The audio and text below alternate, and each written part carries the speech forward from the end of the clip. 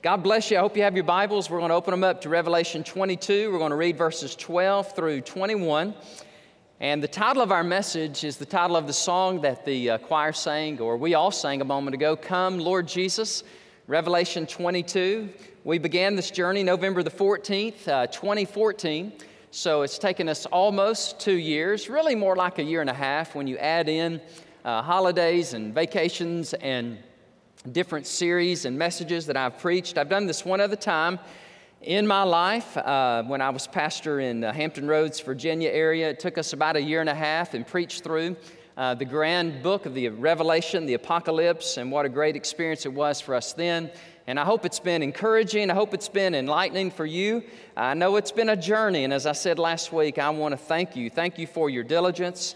Somebody was praying earlier today, thanking me for my diligence in studying and preaching.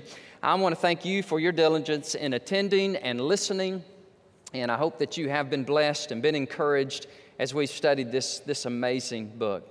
So I'm going to read Revelation 22, and then we'll begin our message here as we begin. And Jesus said, "And behold, I am coming quickly, taku.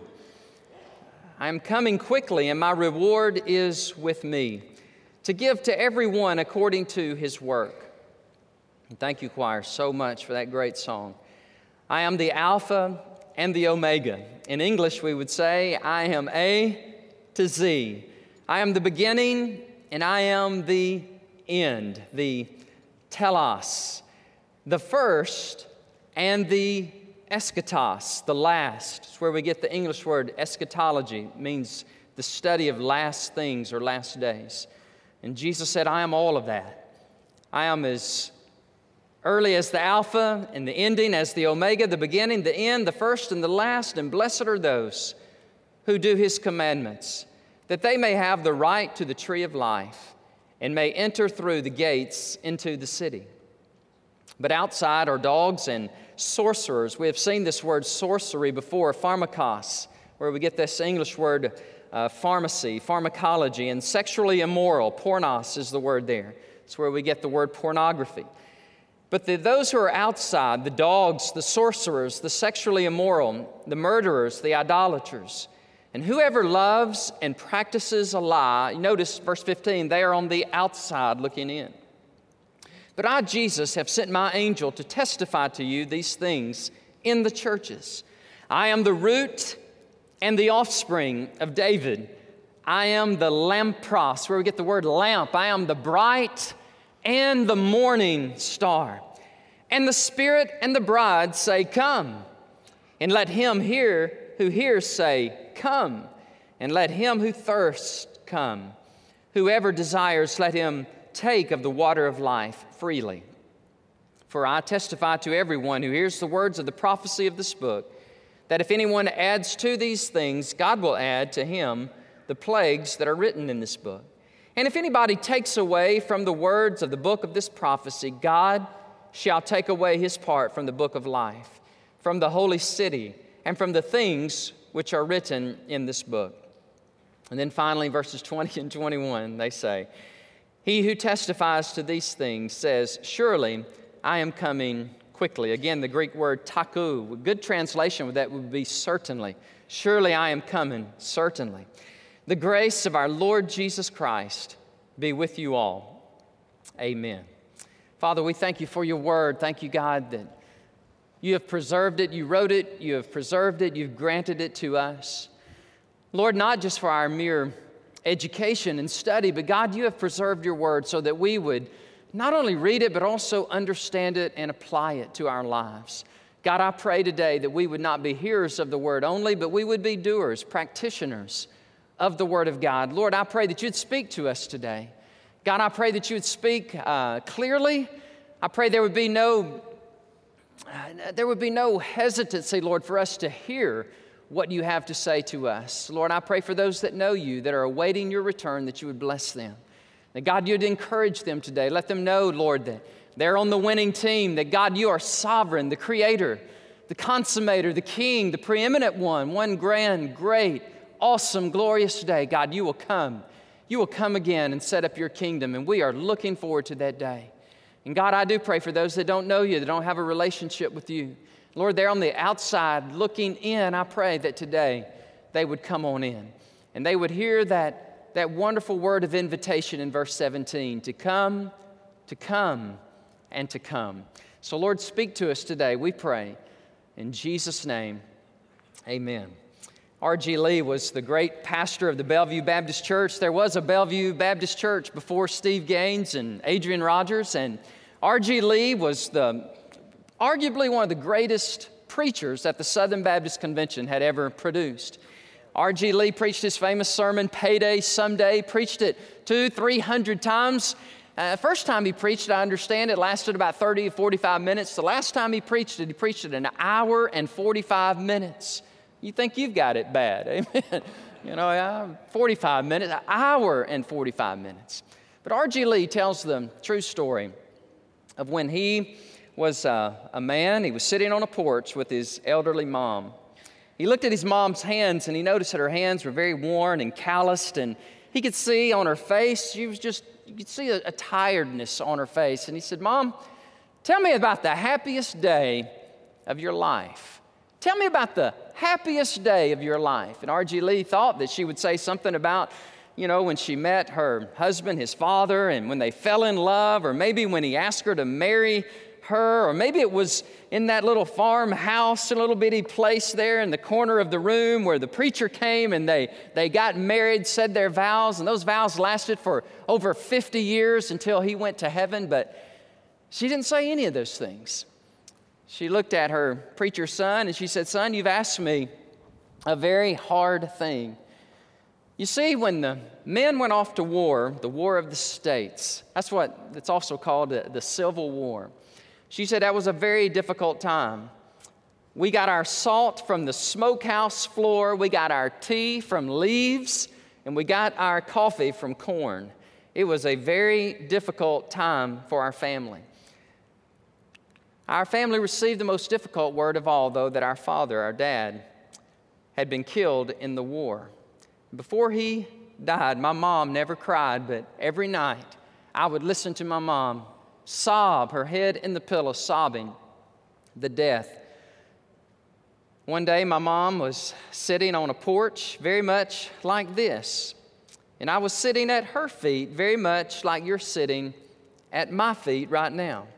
She had a bowl of beans in her lap, and she was snapping those beans. Anybody remember those days when you sat on the porch and you snapped the green beans and so forth? And she said, as she was sitting there snapping those beans, a figure in the distance started walking toward our home. And she said, "Elizabeth," she said, "honey," she said, "that man walks just like your dad." And Elizabeth said, "Well, Mom, that's not Dad. It's impossible because he died. And, the Civil War, he's dead." And she said, "Yes." And she went back to snapping her beans.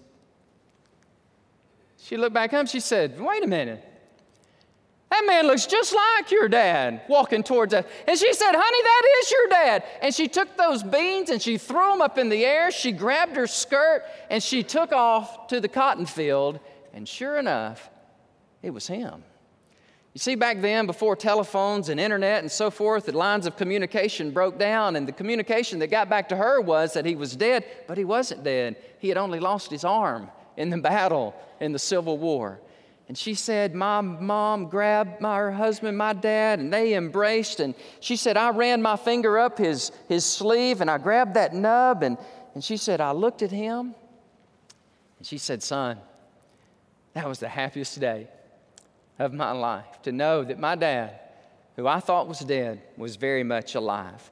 And R.G. Lee, when he told that story, he said these words. He said, "That day will pale into comparison to the day, when the day of all days, when Jesus Christ will come again.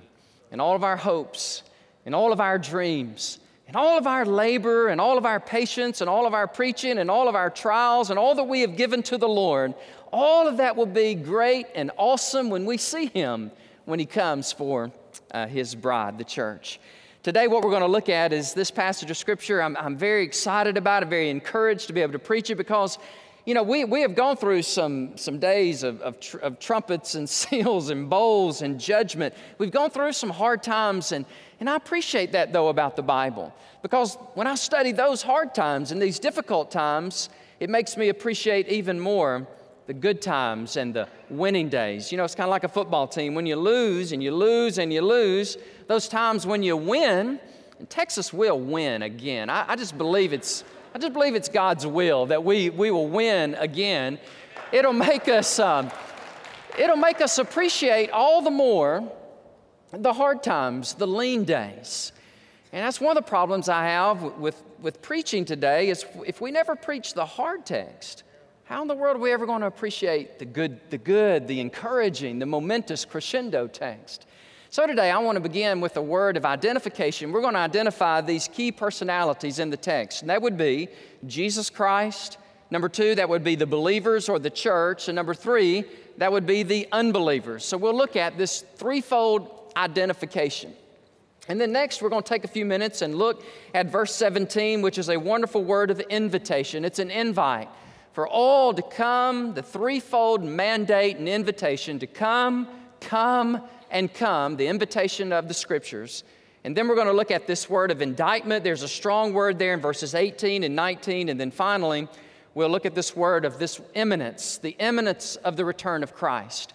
Not necessarily the immediacy, like he's about to come, you know, like right now. He could, but really the authors of the Scriptures, they want us to live with this sense of imminence that at any moment Christ could come again. When Jesus came the first time, born in the manger, born in Bethlehem, the advent of Christ, that is his first coming. And when he comes again the second time, and all the time in between, the Scriptures look upon these days as last days, the eschaton. So really, and when you think about eternity, this is just a small, brief period of time. His first coming, and when he comes again. And look at us. I think we are right in here. I think we are at the very end, the eschaton, when Jesus Christ comes again. Well, let's look, number 1, at the word of identity. He identifies himself in verse 12. He says, "Behold, I'm coming quickly, and my reward is with me to give to everyone." Jesus said, "I am coming. I'm coming again. Let not your hearts be troubled. Don't let them be afraid. Because I who have left you, I will come again and receive you unto myself." Now again, that word taku, it's used frequently. It's used in verse 12, it's used in verse 6, it's used in verse 7. And I believe a good translation of the word would be certainly. I am coming again with absolute, unambiguous, unequivocal certainty that I am coming again. And when he comes, and when these movements of the eschaton begin, they will come with great successive rapidity. They're coming, they will move quickly. And Jesus says, "Behold, I am coming." He identifies himself here as I am.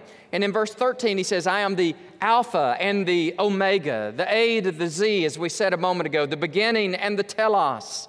The telos is that word of purpose and that word of consummation, that word of concluding the climactic events. Jesus is beginning and he is the end. And then he says in verse 13, he says, "I am the first and I am the last." In other words, it all centers around him. He started everything.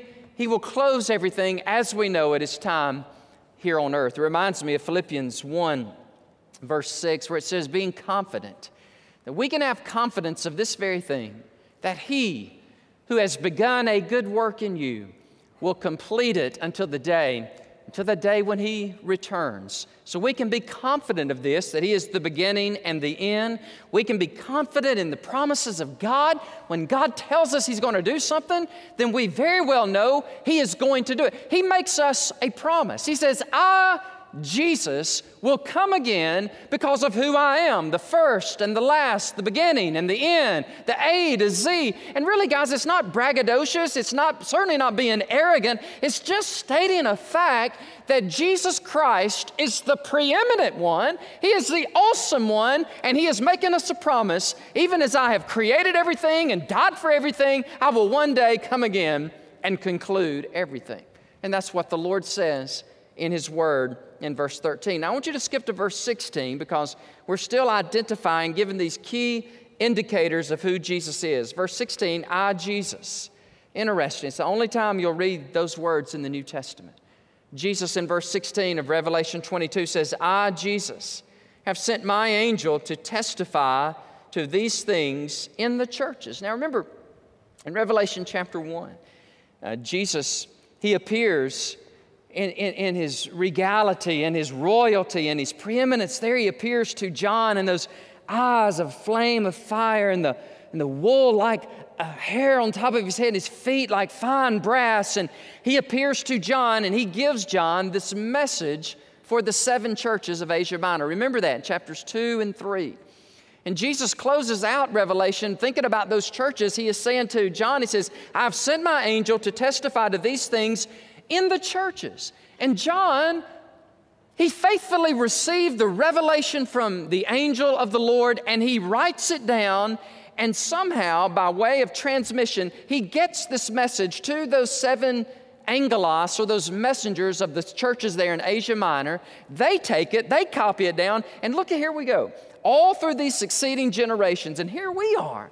We received the very thing that John recorded there on the island of Patmos around AD 95. And isn't it a miracle that we've got precisely what God wanted us to have in His written word?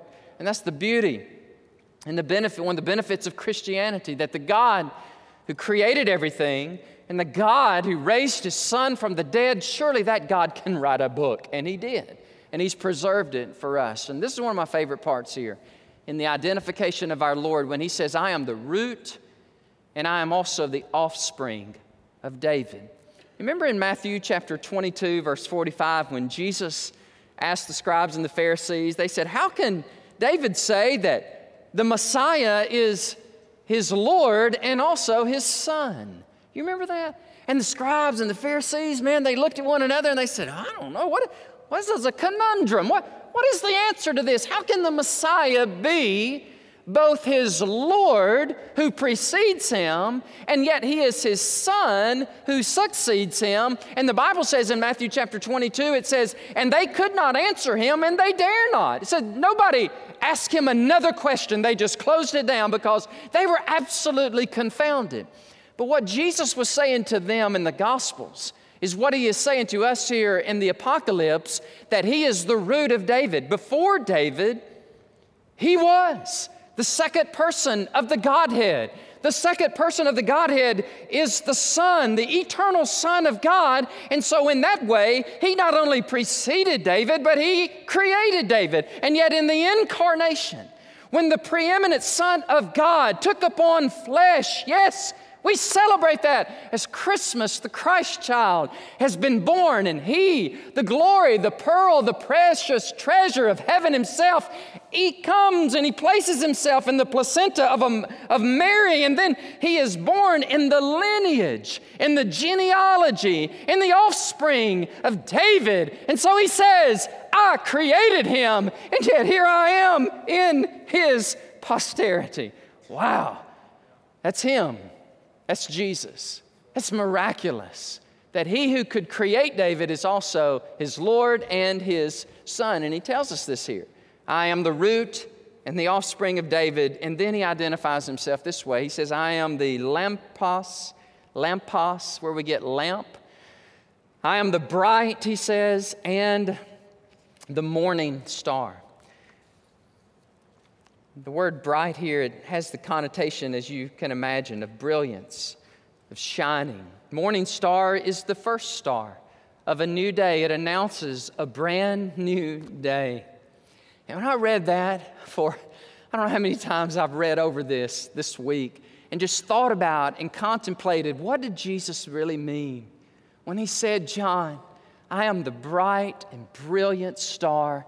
I am the morning star. And this is what I took away from this church, and I hope this encourages you, that I am the one who breaks the domain of darkness.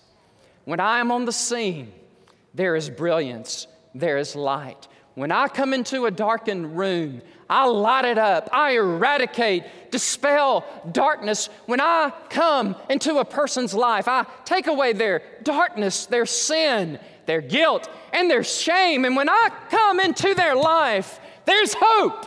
there is joy, there is radiance. When I come to a broken marriage, and that marriage has been decimated by infidelity, and that marriage has been nearly destroyed by verbal abuse and emotional abuse or even physical abuse, and I come into that marriage and I make it well. I perform a miracle. And when somebody dies and there's mourning and there's grief and there's hurt and there's pain and there's sadness, and I come into the room, woo! I brighten it up. I eradicate the darkness. You see, John, that's who I am. I'm the one and the only one who dispels darkness. And if you walk in darkness and you meet me, then I change it all. I eradicate it. I open up your eyes and you can see. That's who I am, John.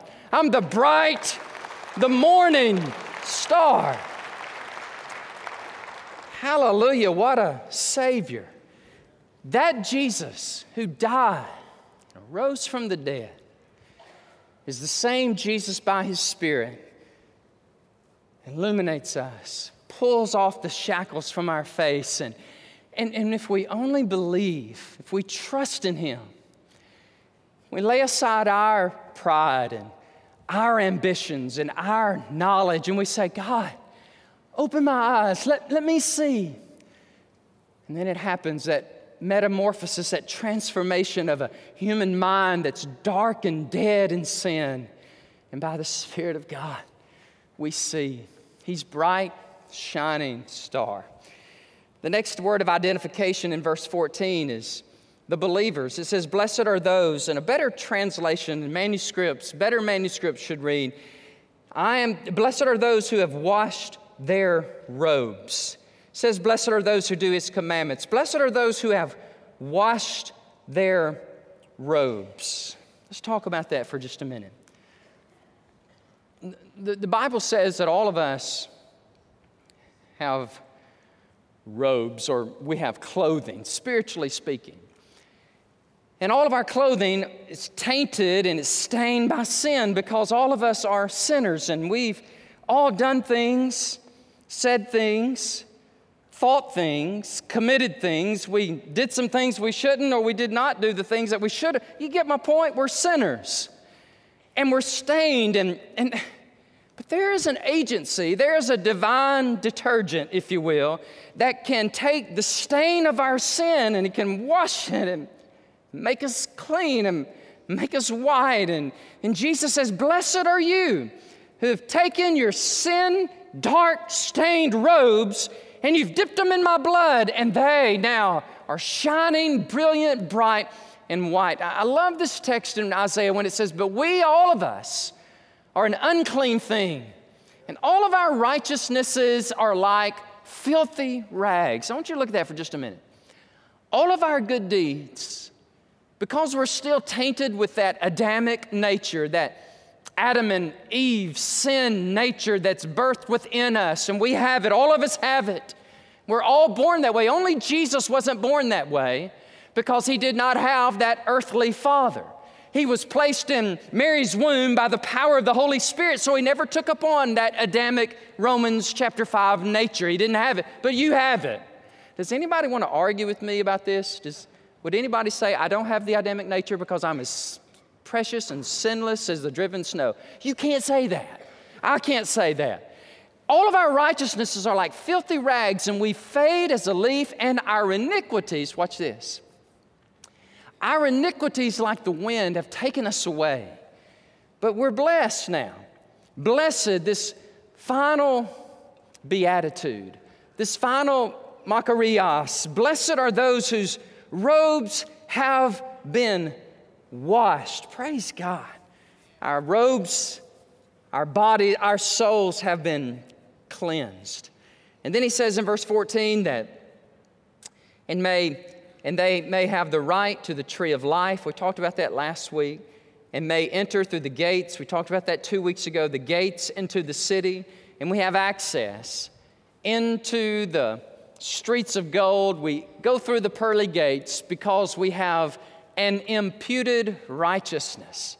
We don't have a righteousness of our own, But we have an imputed righteousness. We have been made righteous through the blood of Jesus Christ shed for us on the cross. And when we believed in Him, He became our propitiation. He took upon Himself the holy wrath of God poured out on mankind. Jesus takes it upon Himself on the cross, and He bears it so that you and I could have a righteousness imputed to us, so that when God looks at us, He looks at us through the blood of the cross of His Son, Jesus, and He sees us as cleansed because we have a righteousness that's not of our own. We could not do that on our own. I know this. I tried to do this. I tried to pursue righteousness and holiness, though I wasn't even a Christian. And I want to tell you something, that is a futile way to go. Because no matter how hard I tried, no matter how many sermons I preached or how many good deeds I did, I was always left with this sense of emptiness, this sense of sinfulness, until that great glorious day when God says, you got it all wrong, fella. Here's what you need to do. You need to embrace me. Embrace what I did for you. It'll set you free. It'll really cleanse you. Woo, it'll give you a spiritual bath that you never had before, and you will be clean. And here I stand today. I'm clean. I have no guilt. I have a freedom. I have a conscience that's been clean, and I stand before God cleansed. And that day when He appears, or that day when I die and I enter into His presence, I will go into His presence not on my merit, not on my righteousness, but on the righteousness of Christ. His righteousness imputed to me. And then finally, the word of identification for the unbelievers. Verse 15 says, but outside are dogs.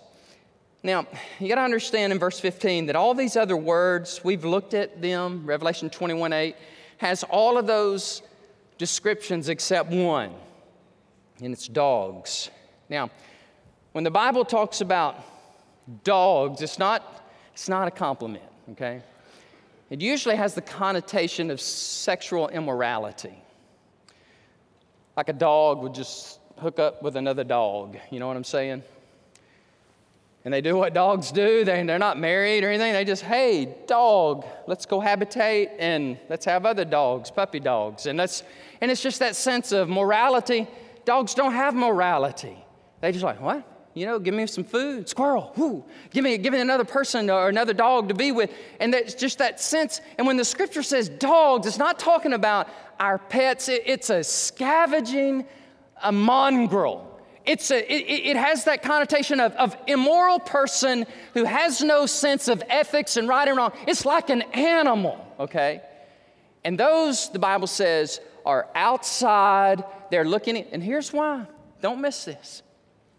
The reason why those on the outside in the lake of fire are looking on the inside, and remember Father Abraham, and remember Lazarus, and they're like, oh man, the rich man was like, oh please, just let me get out of this place. But he can't because he's separated. And the reason they're in hell is because they're still clothed in their garments. All of us are born with garments. We all have this clothing. Until that day when we strip these dirty clothing off through repentance and faith, and Jesus Christ comes into us and makes us righteous, then until that time, we're no better than dogs in morality. And really the scriptures, it has that connotation when you say like Deuteronomy 23:18. Some believe it also has the connotation even of homosexuality. That's one commentary I read this past week. It has that kind of connotation. And so it's descriptive that the identification of the key personalities, Jesus, believers, and unbelievers. And by the way, you're one of three. Well, you know you're not Jesus. So that puts you in the category of either a believer or an unbeliever, okay? And we let the Spirit of God reveal to you which one you are.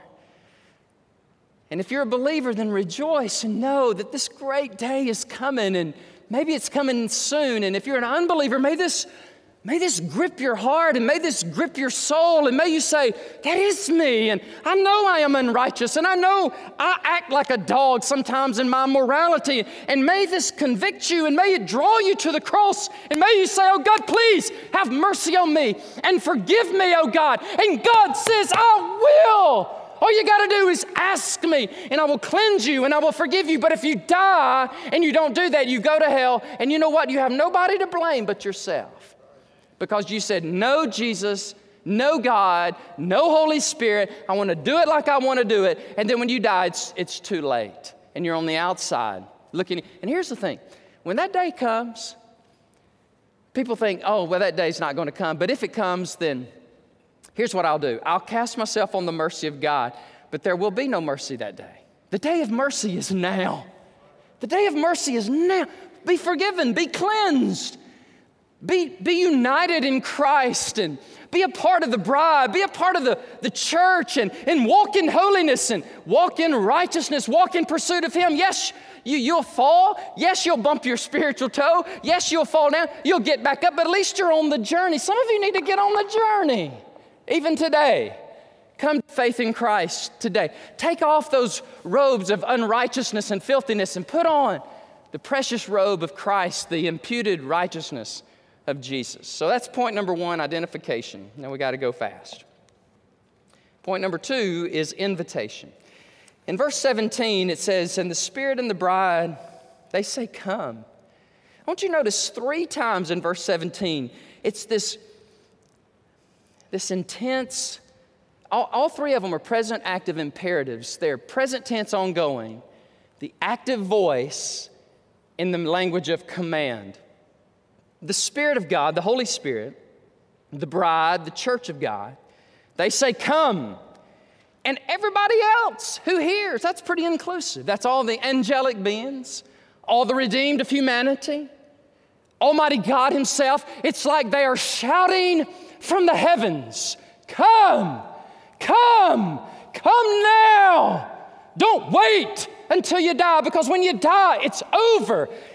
It's too late. Come, come, come. It's like the Spirit of God, the church of God, and all the host of heaven are giving us the mandate. Come on, come, come. And then it says, and let everybody who is thirsty spiritually come, whoever desires, and let him take the water of life freely. What an invitation. Well, it doesn't say first clean up your act and then come, or first, if you're only, in church or trying to do right, or if you're this or that. No. It just says come. Now listen, I believe in the sovereignty of God, and I believe in the election and the predestination. I believe in all of that. I believe that God knows everything, and God offers salvation to everybody. And God knows who's going to say yes. God knows who's going to say no. So I just tell everybody. I don't know what you're going to do. I don't know if you're going to say yes. I don't know if you're going to say no, but God knows. That's way above my pay grade. I don't understand all that. I just say God tells me to tell everybody, and He loves everybody, and anybody that wants to be saved can be saved. You just got to humble yourself before the mighty hand of God and say, God, have mercy on me, and be saved. And guess what? You're one of the elect. You've been predestined. But if you say no, you say no. That is a powerful invitation. I've just given you my belief on that subject in a nutshell. It's enough to please the Calvinists. It's enough to please the Arminians. It's enough to make them mad. It's fun. It's just, I have that gift, by the way. Next is a word of indictment. I'll go quickly. Verses 18 and 19, there's a word of indictment here. The word is, I testify to you, and whoever hears the words of the prophecy of this book, if you add to it, God's going to add to you the plagues in this book. Hello? Have y'all read this book with me? Y'all seen some of these plagues? You seen some of this judgment? Mary Baker Eddy, Joseph Smith, Muhammad, have you read this? If you add to this book, God judges you. He sends plagues on you, and you die in a devil's hell, and you're in torment forever and ever and ever, because you added to His word. But if you take away from it, look at this, and if you take away from this book, God says, I'm going to take away your part in the book of life, the holy city, the things which are written in this book. Here's the way I look at this. If I do that, If I say this is not really God's word, and by the way, the book of Revelation, this is the canon of Scripture, it's closed. The apostles are dead. The associates of the apostles are dead. They're the ones that wrote this book, okay? Joseph Smith, you're not an apostle. And you certainly are not one of the original apostles or associate of the apostle like Luke, who wrote a whole bunch of the Scriptures. He was an associate of Paul. Now, if you add to it, here's what it reveals. It reveals to you that your name was never written in the book of life in the first place. Well, Brother Dan, I don't know. You've consigned Muhammad to hell and Joseph Smith's in hell. Who else is in hell? Anybody else that adds to this book or takes away from this book. That's what God said. And I'm not the arbitrator. I'm not the debater of it. I'm just the proclaimer of it, the preacher of it. The indictment is given by God. God gives this word of indictment on you and on me. And I've got lots of scriptures to support that. I even got some great quotes that I've studied and I've included for you there.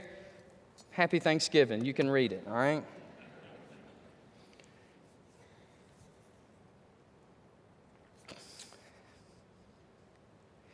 But the last thing is that the imminence.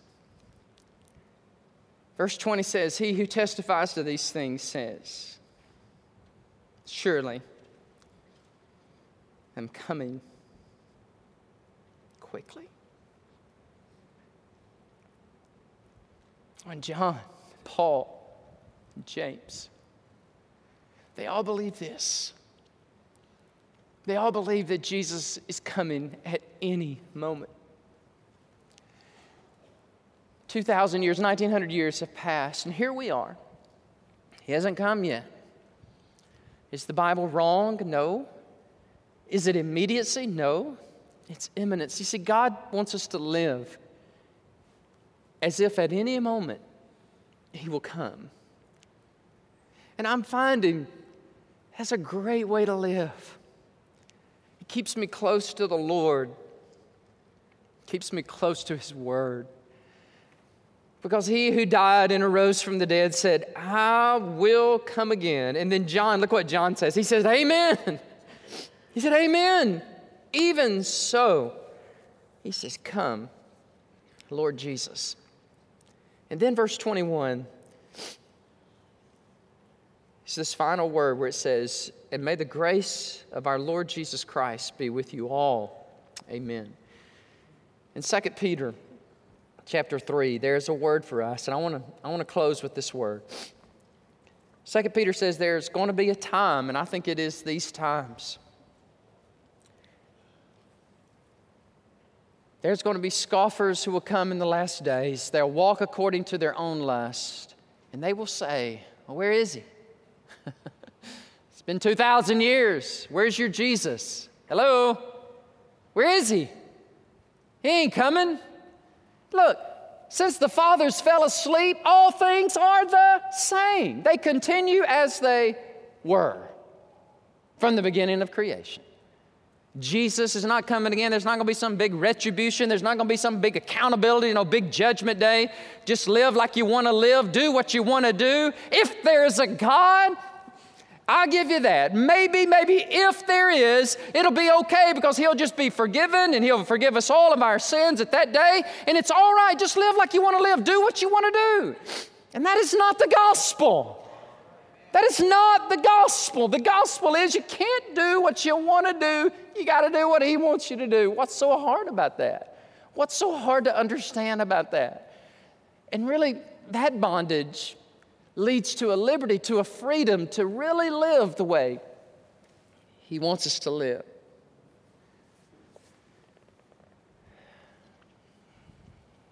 May the grace of Jesus be with you.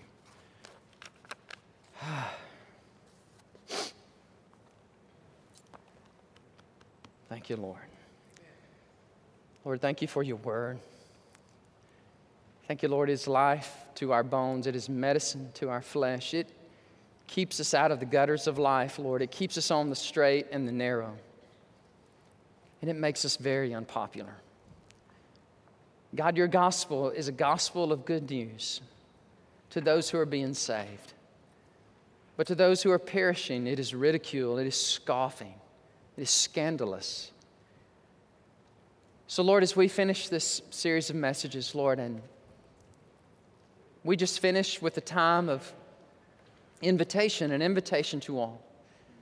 For the follower of Christ to draw near unto Him and be faithful. Surely, He said, I'm coming. Don't doubt, don't worry, don't fear.